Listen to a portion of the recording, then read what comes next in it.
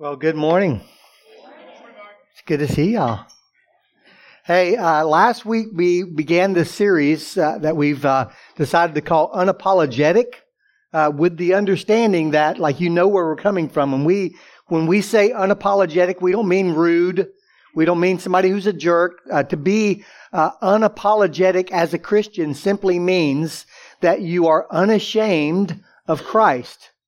Like you're unashamed of His Word, regardless of the cost. This is the believer who understands that all of their life is a test of their loyalty. You face it every day, every decision, every relationship, every opportunity is a test of your loyalty. And so this is the believer who will ask the question, what would unapologetic loyalty look like in this specific situation?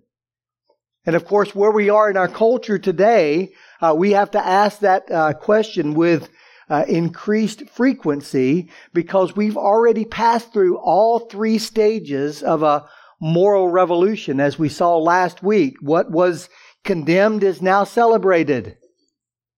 And what was celebrated is now condemned. And those who refuse to celebrate this change are themselves condemned. And so on this side of that moral revolution, we know as followers of Christ it's not safe.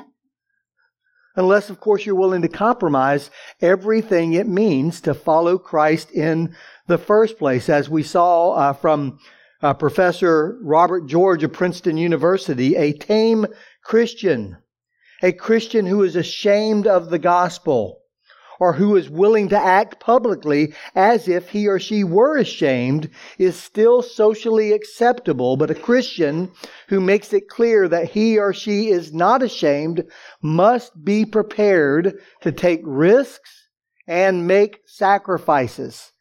And so the question for this morning is, are you prepared? Are you prepared to take risks and make sacrifices to remain unapologetically loyal to Christ? Because, guys, there's no room for compromise.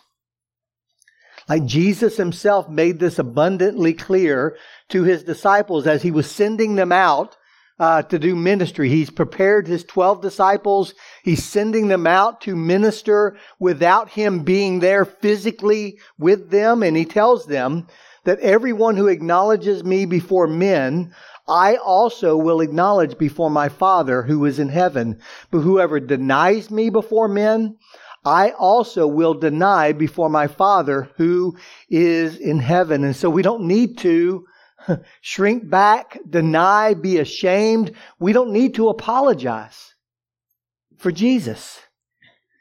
This week I read a couple of different articles about just the common language, the common verbiage that's being used in these cultural apologies that are being offered on, in culture for something that you did in the past. You kind of, how it goes. Something is, that has been long forgotten. It resurfaces. Something you tweeted long ago, something you did, a photograph of you when you were in high school or college, and in fear of being canceled, these people, usually celebrities or politicians, respond in very much the same way. You can look at their apologies side by side, and they use a lot of the same language. They start with regret, with a statement like, I was ignorant, I was misguided, I was stupid, I was wrong, I was insensitive. And as a result of that now there's something you're dealing with. I am embarrassed. I am saddened. I am sorry. I am ashamed. And then you make a promise for the future, right? And the promise usually goes something like this: I will take the time to listen. I will be from now on in a season of learning from other voices. I will educate myself. And on and on and on. Like they're afraid of being canceled, and so they lead with an apology, often for something that either wasn't wrong or it's something you did when you're 15 years old. I didn't do anything that wasn't stupid when I was 15 years old. How about you? Like everything, like I need to apologize. Everything I did before I was about 35, just forget that altogether, right?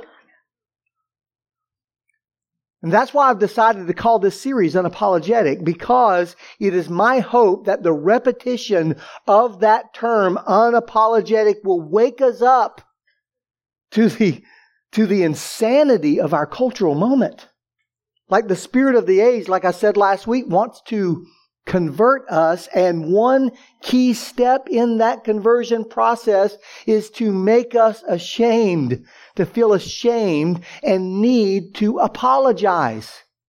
And usually it starts this way. The first things we need to apologize for were things that are long past, things like the Crusades or the Spanish Inquisition or the Salem witch trials, as if any of us had anything to do with us, that most of us don't know anything about them, except what we see in popular media.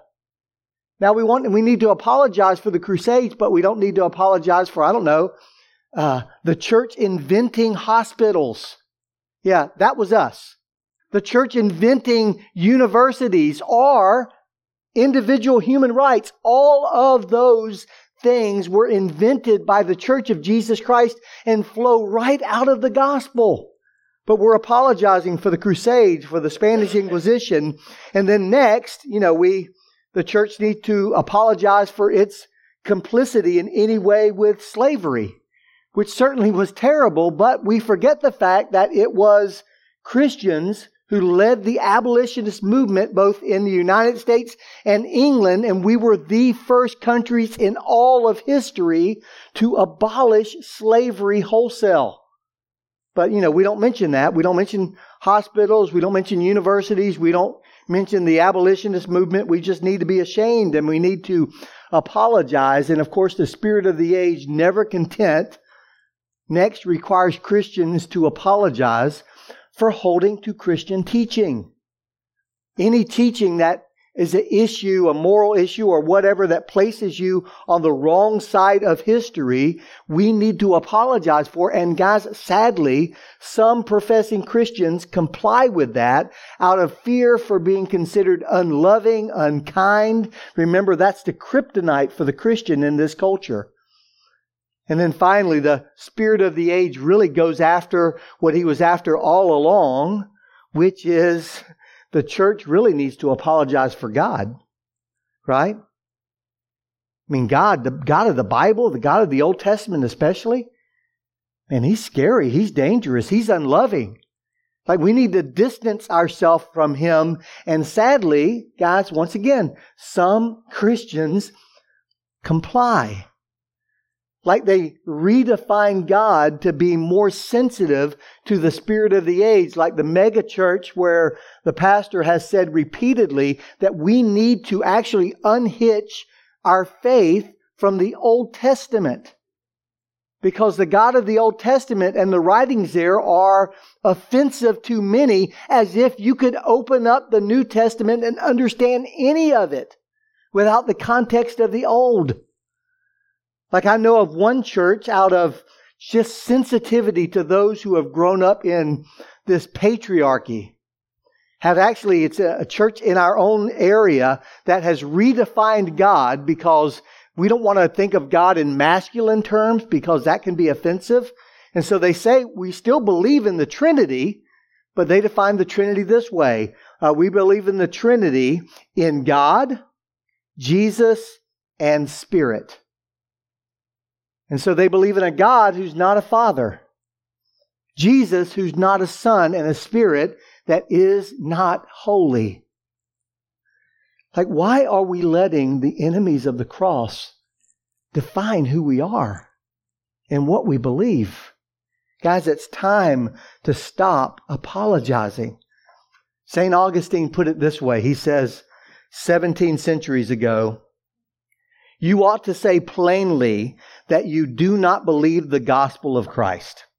For to believe what you please and not to believe what you please is to believe yourselves and not the gospel. Okay, you say you're a Christian?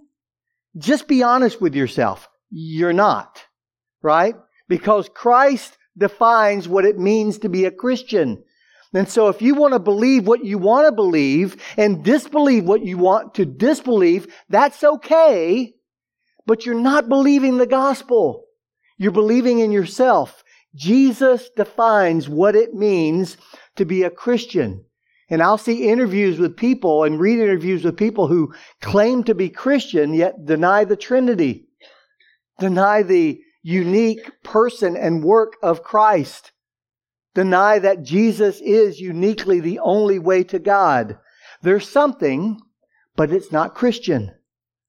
And so last week we asked the question, how should we respond to this spirit of the age? And by spirit of the age, that term refers to the kind of defining mood or the narrative of our culture. It's the prevailing spirit of our times. It's the set of ideas and beliefs, the trajectory of this moment in history. Like the German equivalent of spirit of the age is the term Zeitgeist, if you've ever heard that term. Now, we're going to use the term spirit of the age because none of y'all look German or speak German, I guess. And so the term spirit of the age, we're using it really for a couple of very important reasons. The first one is this. When we use this term spirit of the age, it tells us what we are up against. Like it really explains and identifies our primary enemy. And spoiler alert, it's not a political party. And it's not your neighbor who lives down the street who lives an alternative lifestyle to yours. These are people who have simply been enslaved by the spirit of the age, enslaved by the same ideologies that they are complicit in promoting. Like they've given themselves to the spirit of the age, and in doing so, they become slaves to it. As 2 Peter 2:19 says, you are a slave to whatever controls you. And that thought, that idea, that ideology that they've given themselves to has become the Lord of their life. Now, those who are promoting these narratives of the culture, the spirit of the age, are not innocent, but neither are we, right? They're not innocent any more than we are, and they did not come up with, they did not come up with this on their own. Like identifying the primary agent behind all of this helps us understand and make sense of the speed at which our culture has changed. I mean, did you just wake up one day and realize, man, what happened to my country? Like what happened to morals? What happened to the family? What happened to my culture? When did this thing become okay? How is no one laughing at this and just pointing it out? The emperor is naked and nobody's saying it. How did this happen so fast? Well, guys, there's no way this moral revolution could have happened as fast as it did unless Satan were behind it. Scripture calls Satan the god of this world, lowercase g.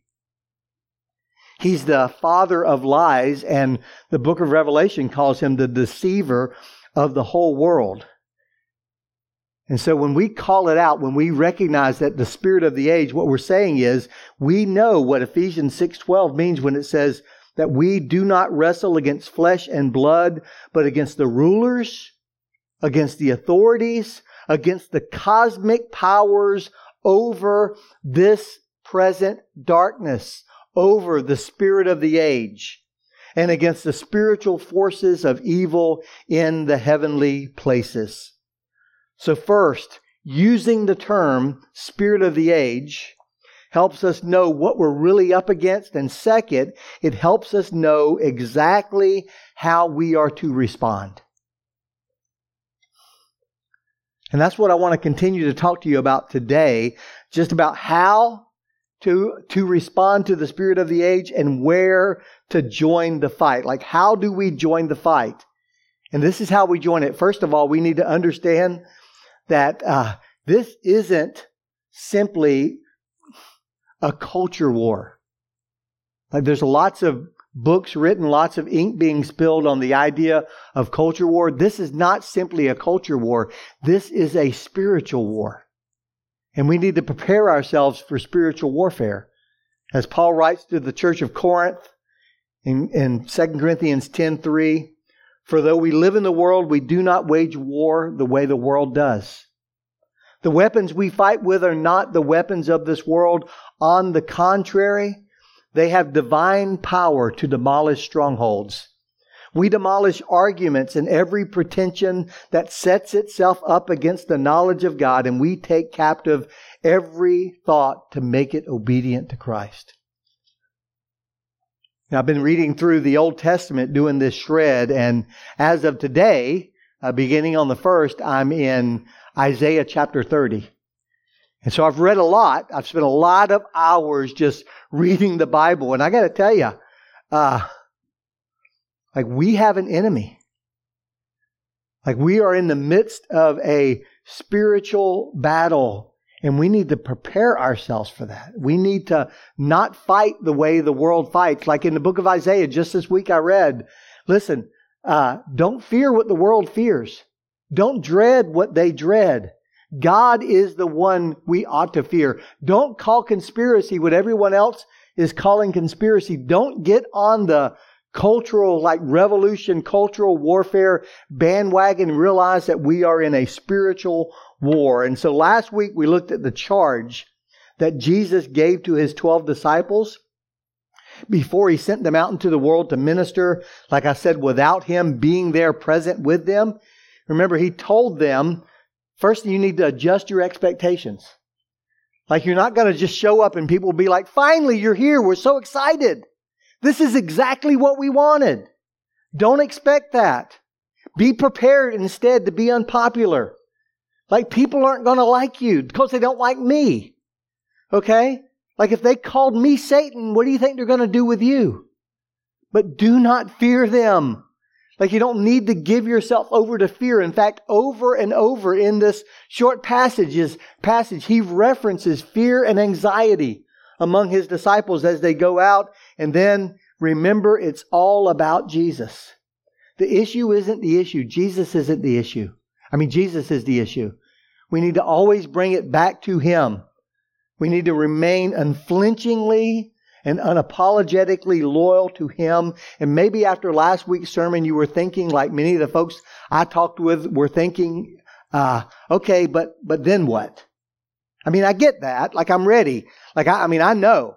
Like I don't expect everybody to love me or to love my opinions. That's a given.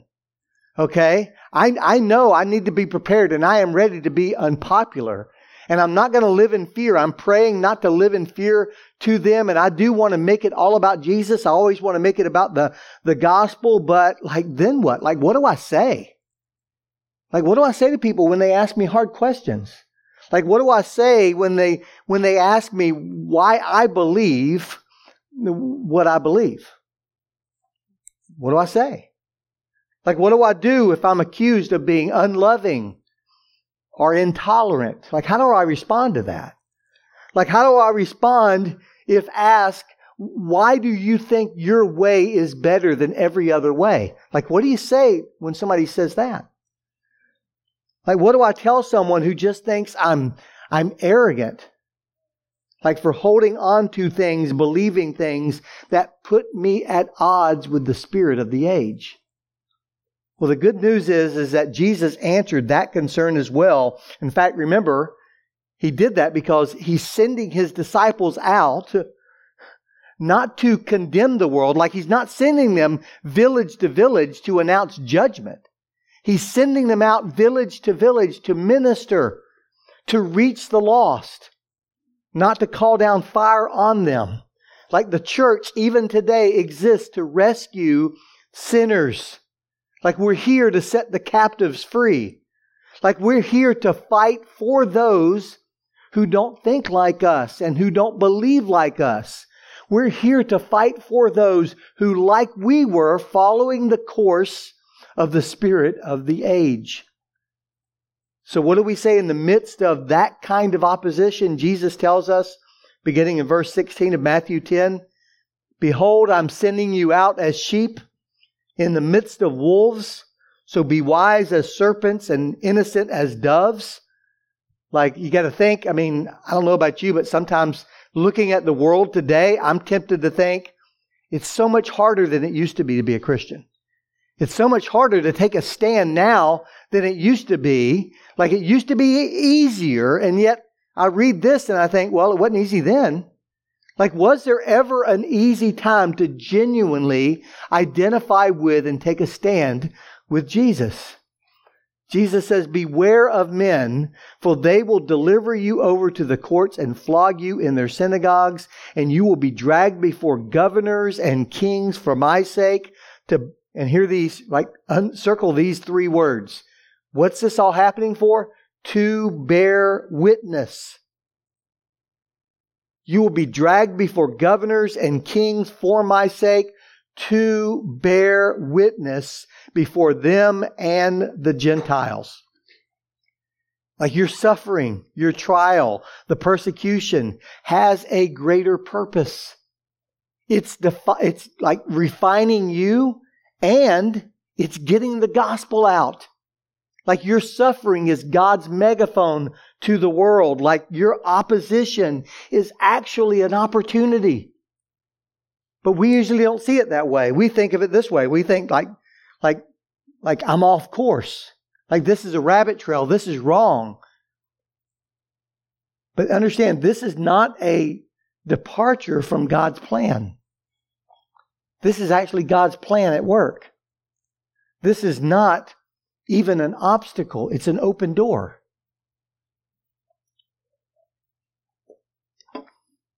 When we as unflinching and unapologetic Christians are willing to pay a price, be it ever so small or great, when we're willing to suffer in any way for the sake of Christ or the gospel, it validates the message to those who hear it. That's what Paul was talking about when he wrote the church, that he wanted to fill up what was lacking in his body, fill up what was lacking in the sufferings of Christ. Like, was Paul saying that in some way Jesus did not suffer enough for the sins of the world? No. What he's saying here is, listen, when I am willing to suffer for the cause of Christ, when I'm willing to suffer for Him, that is how the gospel is presented to the nations, and they take notice that it is true because I was willing to pay a price. Like the story I read years ago of a missionary. It was a missionary conference where a native of an African tribe got up and told the story of how after he was converted, like he decided to take this message to his own village. And as he showed up with the message of the gospel to his village and started sharing it, those in the village came out and started beating him and knocked him unconscious, thought he was dead, and left him outside of the village by the riverbank, left him for dead. About a few hours later, he woke up, and his first thought was, I must have told it wrong. Like, I must have told it wrong because this message of hope is so amazing and beautiful. I know they'll want to hear it. And so he kind of bandaged himself, cleaned himself up, and went directly back to the village. And he started preaching Christ again to his own people. And this time they came out and they began to beat him all the more, and even had strips of barbed wire that they were whipping him with. And they beat him to a point where they thought he was dead. And they threw him out again by the riverbank. And this time it was a full day before he woke up. And again, his first thought was, I did it wrong. Like, I need to make it clearer. And he prayed and he cleaned himself up and he stumbled back into the village. But this time, before he could open his mouth, they jumped on him and began to beat him. But before he went unconscious, he noticed one thing that was different. The women in the village were standing around the outskirts of the men who were beating him, and they were weeping. And this time when he woke up, he wasn't by the riverbank. he was in one of the huts, and they had nursed him back to health. And the reason they had nursed him back to health is they thought, this message is so important, it must be true. For him to be beaten like this 3 times in a row, it must be true. And his whole village responded to the gospel with a yes. Guys, opposition is an opportunity. All opposition creates an opportunity. And you may be thinking it's harder than it used to be to share the gospel. That's good news. That just means more opportunities. Verse 19, it tells us how to respond specifically. He says, when they deliver you over, do not be anxious. Once again, don't fear. Do not be anxious how you are to speak or what you are to say. For what you are to say will be given to you in that hour. For it is not you who speak, but the Spirit of your Father speaking through you. See, what Jesus is saying here is that the faithful witness does not need to rehearse their lines. The faithful witness, the one who is intent in their heart on remaining unapologetically loyal to Christ, does not have to have an answer for every question that might be asked. Like, they don't have to have a comeback for any scenario they may face. And this, we know this is often what shuts us up in the first place from sharing the gospel. Because we think, I wouldn't know what to say. What if they ask me about this or that, or they have, what if they're more informed than I am? What if they have questions that I couldn't remotely begin to answer? Or we think, well, they wouldn't want to listen to me anyway. We prejudge them as hard-hearted and uninterested, and we think, well, they wouldn't want to hear something I have to say. Who am I? But Jesus simply says, hey guys, don't worry about that. That's above your pay grade. You don't need to worry about that. The Holy Spirit will give you the words to say in that hour. Well, I don't know what to say. Well, you're not in that hour yet. You're not facing the situation yet. But if you step into that situation with a willing heart to remain loyal to Christ and open your mouth, the Spirit of God Himself will fill it. Can I just tell you, let me explain first of all what that doesn't mean. That doesn't mean it's okay to be unprepared. He's not saying don't be prepared. He's not saying that. It also doesn't mean that you don't need to study. Like, you don't need to study to show yourself approved as a workman who doesn't need to be ashamed because he rightly handles the Word of God. It doesn't mean be unprepared. It doesn't mean don't study. It doesn't mean that you don't need to pray for boldness or clarity or an open door or faithfulness. And it doesn't mean that you don't need to think deeply about your faith. Like, Jesus isn't saying when He says, don't worry, about what you're going to say or how you're going to say it. That's not Jesus' way of saying, hey, just wing it. Jesus isn't saying just wing it. Because the same Holy Spirit that is going to speak through you in that moment inspired Peter to write these words to a church that was facing a very similar situation. He writes in 1 Peter 3, now, who is there to harm you if you are zealous for what is good? Like, circle that word zealous in your Bible. Like, that's the context of the person's heart who he's writing to. This is somebody who's psyched about doing the right thing for God. But even if you should suffer for righteousness' sake, you will be blessed. Have no fear of them, nor be troubled. Don't be intimidated. But what's the alternative to your fear? But in your hearts, honor Christ the Lord as holy. In your hearts, honor Christ the Lord as holy, always being prepared to make a defense. The word there is the word from which we get apologetic, a defense of the faith. Always be prepared to make a defense to anyone who asks you for the reason for the hope that is in you, yet do this with gentleness and respect, having a good conscience. So it's interesting because Jesus tells the disciples not to worry about what they're going to say. And one of those disciples, 30 years later, writes to his disciples and says, hey, be prepared to give an answer. So who's right, Jesus or Peter? Well, they both are, because they're actually saying the exact same thing. Because when Peter writes, in your hearts, honor Christ the Lord as holy, what he means is this. He means prepare your heart to open your mouth. Prepare your heart to open your mouth. Let me explain this. Apologetics, like the art of defending your faith, apologetics is actually more about preparing your heart than it is about preparing your mind. Like some of you think, well, you know what? I don't have time to read 40 books and sit through 3 seminars and download 5 new podcasts. Like, I mean, even if I did, I wouldn't retain it anyway. Like, I just don't have that kind of a mind. There's so many people out there that I work with who are sharper than me. They're smarter than me. Like, I don't even know where to start in explaining the gospel to them. That's not the answer. The answer is this: prepare your heart to open your mouth. How do you prepare your heart to open your mouth? Well, we've been singing about it. Setting your affection on Christ. Giving Him your full attention. And pledging your allegiance to Him. Affection, attention, allegiance.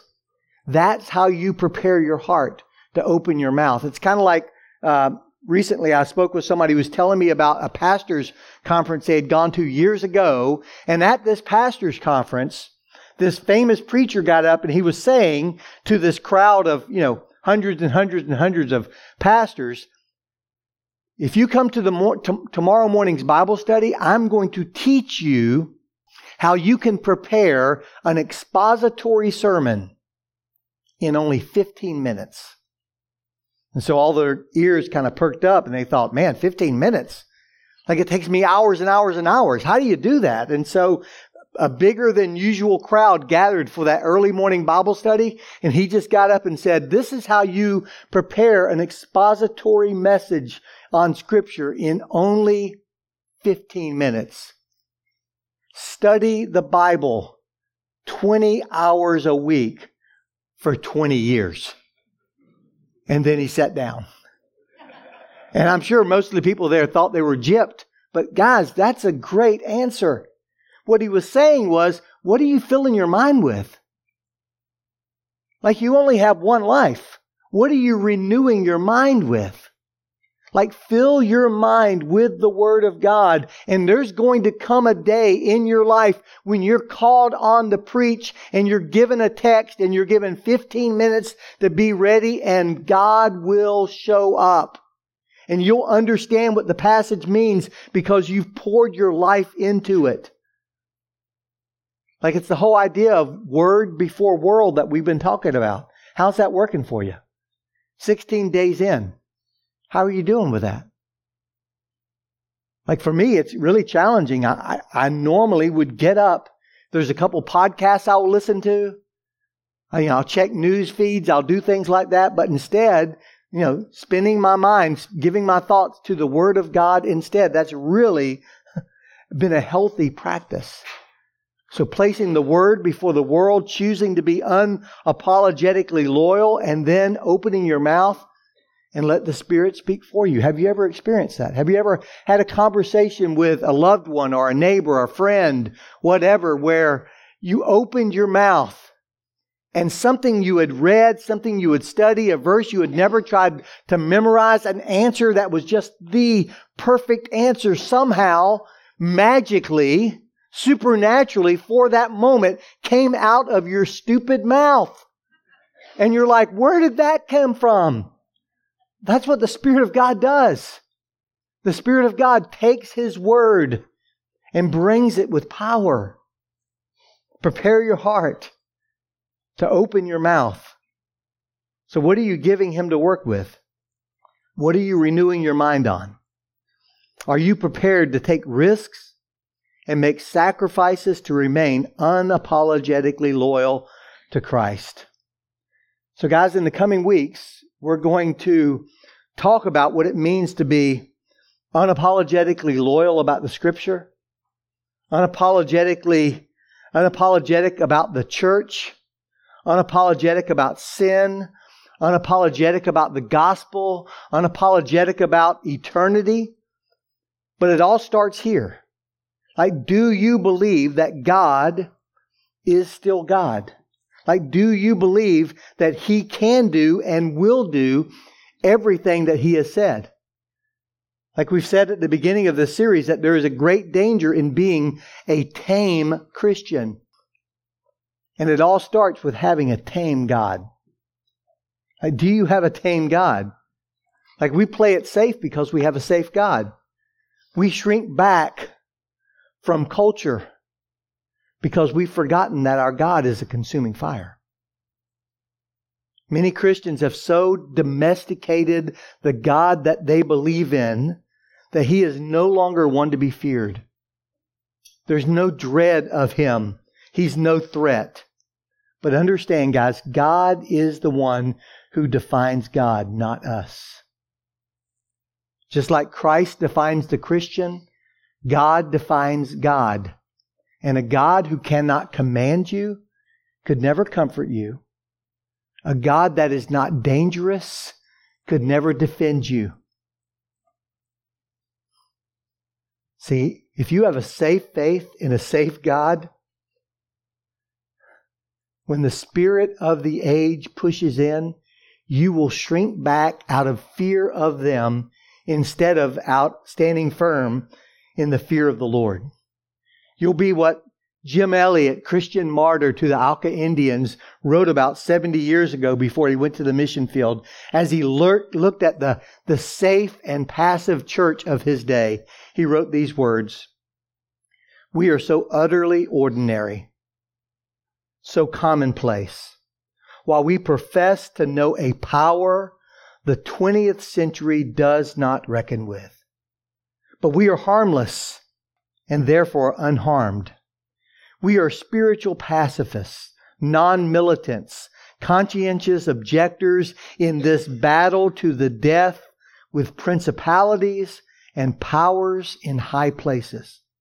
Meekness must be had for contact with man, but brass, outspoken boldness is required to take part in the comradeship of the cross. We are sideliners, coaching and criticizing the real wrestlers while content to sit by and leave the enemies of God unchallenged." And then he concludes with this: "The world cannot hate us. We are too much like its own. Oh, that God would make us dangerous." Now that's a good prayer. Oh, that God would make us dangerous. Guys, if safety is your driving concern, you will never be a danger to the spirit of the age. And so choose. Because I've been reading through the Old Testament, there are a number of times where God gives Israel a chance to choose what they're going to do and who they're going to serve. I choose today who you will serve. Choose today who you will fear. Choose today whose side you are on. I mean, how different would we be as a church if we saw ourselves as the dangerous ones in this culture, instead of thinking of the spirit of the age as the one we ought to fear? An unflinching, unapologetic, spirit-filled Christian is of great danger to the spirit of this age. Let's pray.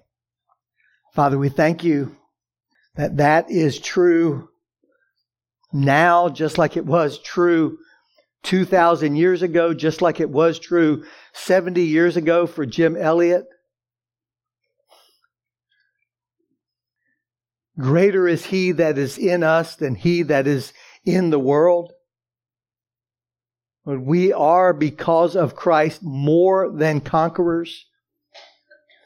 And so, Lord, we don't need to fear what they fear. We don't need to dread what they dread. We don't need to call conspiracy what they call conspiracy. Instead, we need to trust you and be dangerous. We pray in Christ. Amen. Guys, as we come to a time of communion,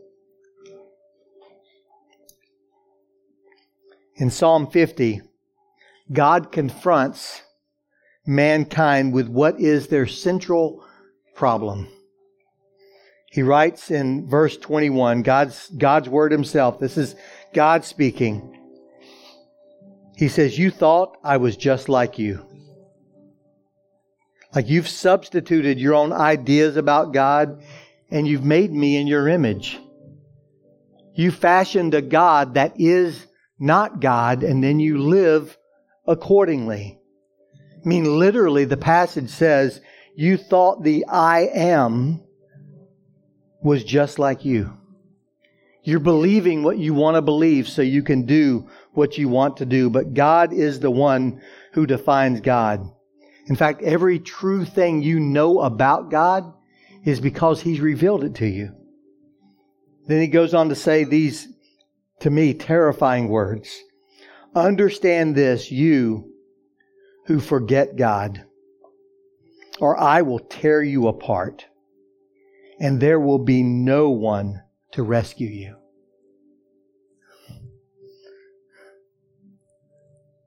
I mean, think about that for a moment. Have you ever forgotten God? Have you lived as if God is not a part of your life? God is an afterthought? I mean, I have. My whole life was forgetting God and forgetting the things of God. And so what is the punishment someone who forgets God deserves? Well, ultimately, it's to be forgotten by God Himself. Like, that's what we deserve. Because we forgot God, we deserve to be forgotten. But see, this table reminds us that on the cross, when Jesus cried out, my God, why have you forsaken me?" That in that moment, Jesus was forgotten. So that we would always be remembered. That's the message of the gospel. Like, we deserve, because we have forgotten God, to be forgotten. Because we fashioned a God that looks like us and acts like us and thinks like us. Because we have run the other way, following the course of this world and the spirit of the age. We deserve to be forgotten. But on the cross, as Jesus bore our sins, He was forgotten for us so that we would always be remembered. And so I'd like you to stand. And as this next song is played, I'd like you to make your way to the front and take your elements of communion and take them back to your seat. And we'll take those together. We practice open communion. So if you're a follower of Christ, place your trust in Jesus as your Savior and Lord, you're welcome to join us at this table. Let's pray. God bless this song, these words, this time, this celebration of communion with you, we pray in Jesus' name. Let's sing together.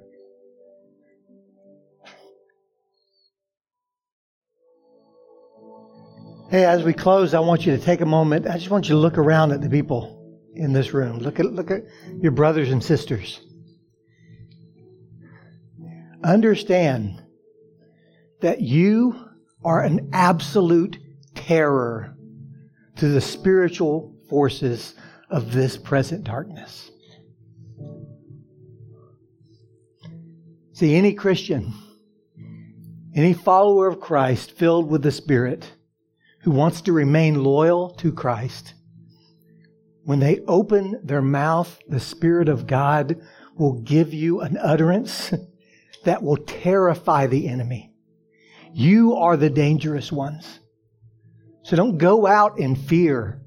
Let him fear you, because greater is He that is in you than he that is in the world. Like, I love the story that is comical in the book of Acts, where you have 3 Jewish exorcists who try to cast out a demon, and they say, "We command you in the name of Christ that Paul preaches, be gone." And the demons speak back and say, "Well, we know Jesus and we know Paul, but who the heck are you?" And then they jump on them and beat them and strip them naked, and they run away naked and bruised. They lost, right? Isn't that a crazy story? What's crazy about it is they only mentioned Paul because the exorcist did. The same could be said of all of us in this room who love Jesus and know Jesus and want to remain loyal to Him as we open our mouths. I know Jesus, and I know those guys and gals. Watch out. God bless you, church. Y'all have a great week.